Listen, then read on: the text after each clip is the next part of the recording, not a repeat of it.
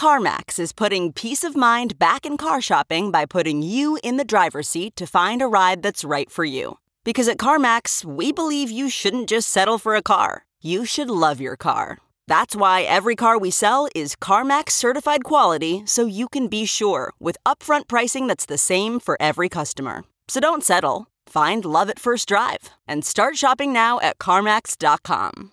CarMax, the way car buying should be. Okay, picture this. It's Friday afternoon when a thought hits you. I can spend another weekend doing the same old whatever, or I can hop into my all-new Hyundai Santa Fe and hit the road. With available H-Track all-wheel drive and 3-row seating, my whole family can head deep into the wild. Conquer the weekend in the all-new Hyundai Santa Fe. Visit HyundaiUSA.com or call 562-314-4603 for more details. Hyundai, there's joy in every journey.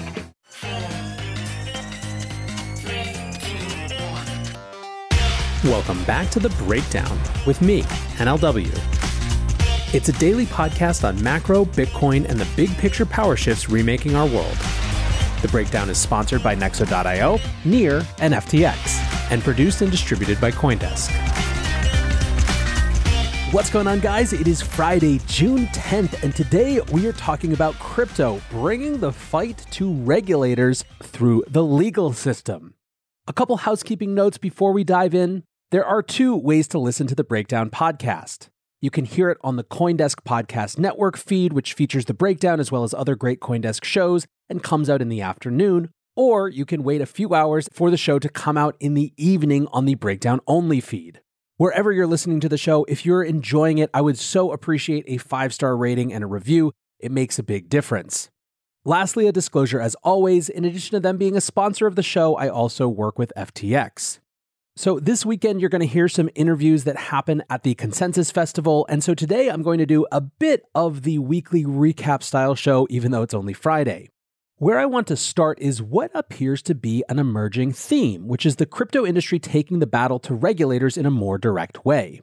Custodia Bank, which used to be called Avanti and which is headed by Caitlin Long, has sued the Federal Reserve. Their accusation is that the Fed is unlawfully delaying a decision on Custodia's application for a master account, which is the way that banks access the Federal Reserve directly rather than going through an intermediary bank.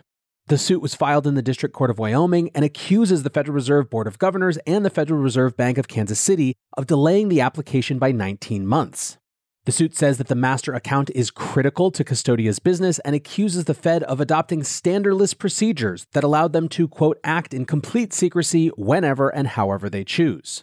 The suit says that a master account decision in the normal case takes 5 to 7 business days, and that the delay had, quote, clearly violated the 1-year statutory deadline for doing so.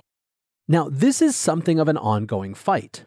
In an op-ed in American Banker earlier this year, Senator Cynthia Lummis wrote, Wyoming's special purpose depository institutions are the first attempt to responsibly integrate digital assets into the U.S. banking system and are entitled to access to the Federal Reserve's payment system as a matter of law.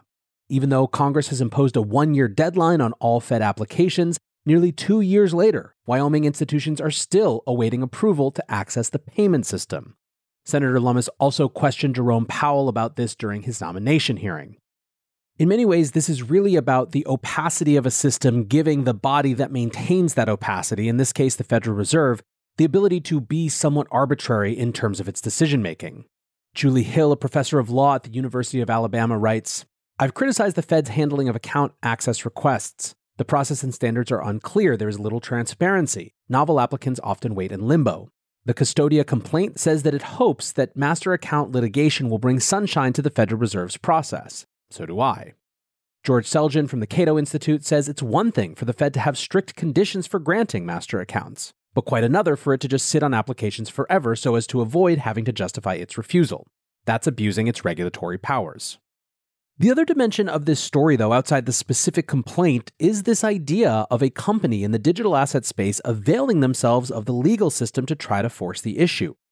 One of the bits of commentary I remember from the past from a number of crypto lawyers was that at some point, crypto companies who weren't getting guidance from groups like the SEC might have to actually force courts to decide on issues relating to, for example, token security designation.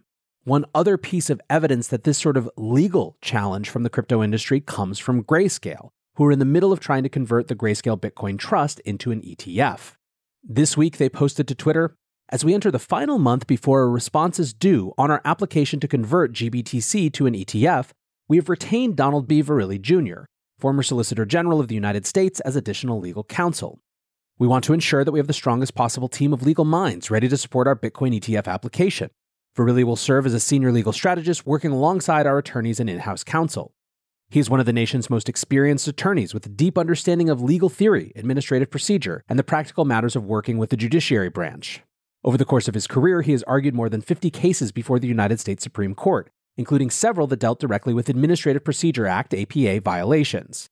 We are thrilled that he is joining our team as we work towards a positive resolution for investors and the general public." Now, the implications here are fairly clear, but Jake Chervinsky from the Blockchain Association helped spell them out. Strong move. Grayscale means business. The SEC's deadline to approve or deny the application to convert GBTC to an ETF is July 6th. No doubt it should be approved. I don't see how the SEC survives a legal challenge if not, especially one led by Don Verrilli. Mark your calendar. Now, I'm all for this, right? The legal system is ultimately just another path for figuring out complicated things. So this will be one to watch for sure. But speaking of the SEC, Bloomberg is now reporting that the SEC is formally investigating Terraform Labs over the UST implosion, which is not unexpected at all. They also reported on Thursday that Seoul police are investigating allegations that staff of Terraform Labs embezzled the Bitcoin fund that was meant to help defend the UST's peg to the dollar. So all in all, continues to be rough times in Terraland. Nexo lets you easily buy crypto with your bank card and earn industry-leading interest rates. Earn up to 16% on crypto and up to 12% on stablecoins. Nexo makes passive income easy with interest paid automatically and daily. With Nexo, you can also borrow against your crypto at 0% APR and exchange over 300 pairs. Receive a welcome bonus of up to $150 in Bitcoin until June 30th at nexo.io. That's NEXO.io. This episode is brought to you by Near, a climate-neutral, high-speed, and low-transaction fee Layer 1 blockchain platform. Near is a blockchain for a world reimagined. Through simple, secure, and scalable technology, Near empowers millions to invent and explore new experiences. Business, creativity, and community are being reimagined for a more sustainable and inclusive future. Reimagine your world today at near.org. The Breakdown is sponsored by FTX US. FTX US is the safe, regulated way to buy and sell Bitcoin and other digital assets, with up to 85% lower fees than competitors. There are no fixed minimum fees, no ACH transaction fees, and no withdrawal fees. One of the largest exchanges in the US, FTX US is also the only leading exchange that supports both Ethereum and Solana NFTs. When you trade NFTs on FTX, you pay no gas fees. Download the FTX app today and use referral code BREAKDOWN to support the show. Now let's shift focus and discuss a few other things at the intersection of crypto and traditional finance and tech. An anonymous source says that Citadel is looking to build a new type of marketplace or liquidity ecosystem for crypto trading. The source says it's more of a crypto trading ecosystem or marketplace than an exchange. It's going to take on the exchanges by building a better mousetrap. They're doing this in conjunction with Virtue Financial as well as VC firms including Sequoia and Paradigm, and a later report from Bloomberg added that Fidelity and Charles Schwab are also involved in the project. A Schwab spokesperson said that Schwab had, quote, made a minority passive strategic investment in a new digital asset venture. We know there is significant interest in this cryptocurrency space, and we will look to invest in firms and technologies working to offer access with a strong regulatory focus and in a secure environment. It's too early and the source is too incomplete to really parse much here, but again, of course, anytime you have an institution as big as Citadel moving into the space, it's something to pay attention to. To the tech side of things now, PayPal is finally allowing users to move assets off their platform. This, of course, is table stakes normally in crypto, but a lot of the companies that have come from the TradFi or tech world into crypto have done so with locked ecosystems. Jose Fernandez de Point, who is the Senior VP of Blockchain, Crypto, and Digital Currencies at PayPal, said, quote, we are definitely responding to demand from users. That is one aspect. We've also been very vocal from the beginning that we're in this because we are a payments and commerce company, and we think that our role in the ecosystem is about increasing access. We have a ton of people now who have adopted the basic product, and as they grow, they want to do more things. So it's less about bringing sophisticated users from the outside, it's more continuing the learning curve for our base. Dan Held had a great summary of this. Both Robinhood and PayPal eventually allowed deposit and withdrawal of crypto. Customers don't want siloed experiences. This bodes well for the future of the space. Continuing our tour of big institutions, Citi is doing a lot of writing about crypto these days. One report has a conclusion that I'm sure you'll find absolutely shocking. Volatility, it reads, has affected user adoption. Tentative evidence suggests a reduction in trading volumes in futures positions, but not wholesale declines in investor interest in the space. Certainly, I think this would dovetail with pretty much everyone's experience. However, PwC has a counterpoint which they tweeted just yesterday. Despite the volatility in the cryptocurrency sector, many traditional hedge funds are investing in crypto, and more specialist crypto funds are being established as the digital asset class gains acceptance. Still, Mike Novogratz from Galaxy Digital said that of the some 1,900 crypto hedge funds that exist right now, likely 2/3 of them will fail during this bear market. Citi also released a report about the metaverse, speculating that it could represent a revenue opportunity as large as $13 trillion, a huge, huge number.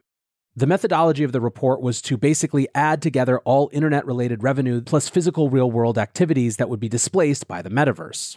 The report identified 5 sections of metaverse investment opportunities, including operating systems connecting people and content, blockchain that decentralizes economic systems and ownership of digital assets, natural user interfaces, e.g. voice control and gestures for greater user immersion, extended reality headsets, and cloud networking infrastructure. Now, candidly, this is a really expansive definition of the metaverse, which isn't necessarily wrong. Still, it shows you how, call it for informational purposes only, these types of forward-looking assessments really are. As we start to round out, what about the macro world? Is there anything worth keeping an eye on there? The big thing that I've seen discussed more and more over the last week is inventories. Target's inventory is up 42%, Walmart up 33%, Home Depot up 32%. Angel investor John McDonnell says huge inventories piling up in the middle of inflation and an overheated economy is legitimately strange. Does this stuff need to be marked down, or did retailers actually buy stuff nobody wants? Now, there are many different theories on this, but the core and most often repeated is that when supply chains got backed up during the pandemic, sometimes customers tried double ordering, and as soon as retailers could, they ordered more than they needed so as not to be caught flat-footed. Ultimately, then, what we're seeing now would be a bullwhip effect in which small disruptions a while ago are causing larger dislocations now. Still, a key point of debate is how much of the buildup is also being driven by monetary policy that is causing demand destruction. Jeffrey Snyder has been talking about this for months. Demand destruction plus historic inventory doesn't end with more inflation, he writes. It actually ends inflation. Media is having a ton of trouble trying to figure out what's going on with Target, and it's not just going to be Target. Chicago Tribune thinks Americans pivoted away from pandemic spending. No, Americans have been forced away from spending, period. Snyder goes on to point out that this problem isn't over. There's still more inventory coming.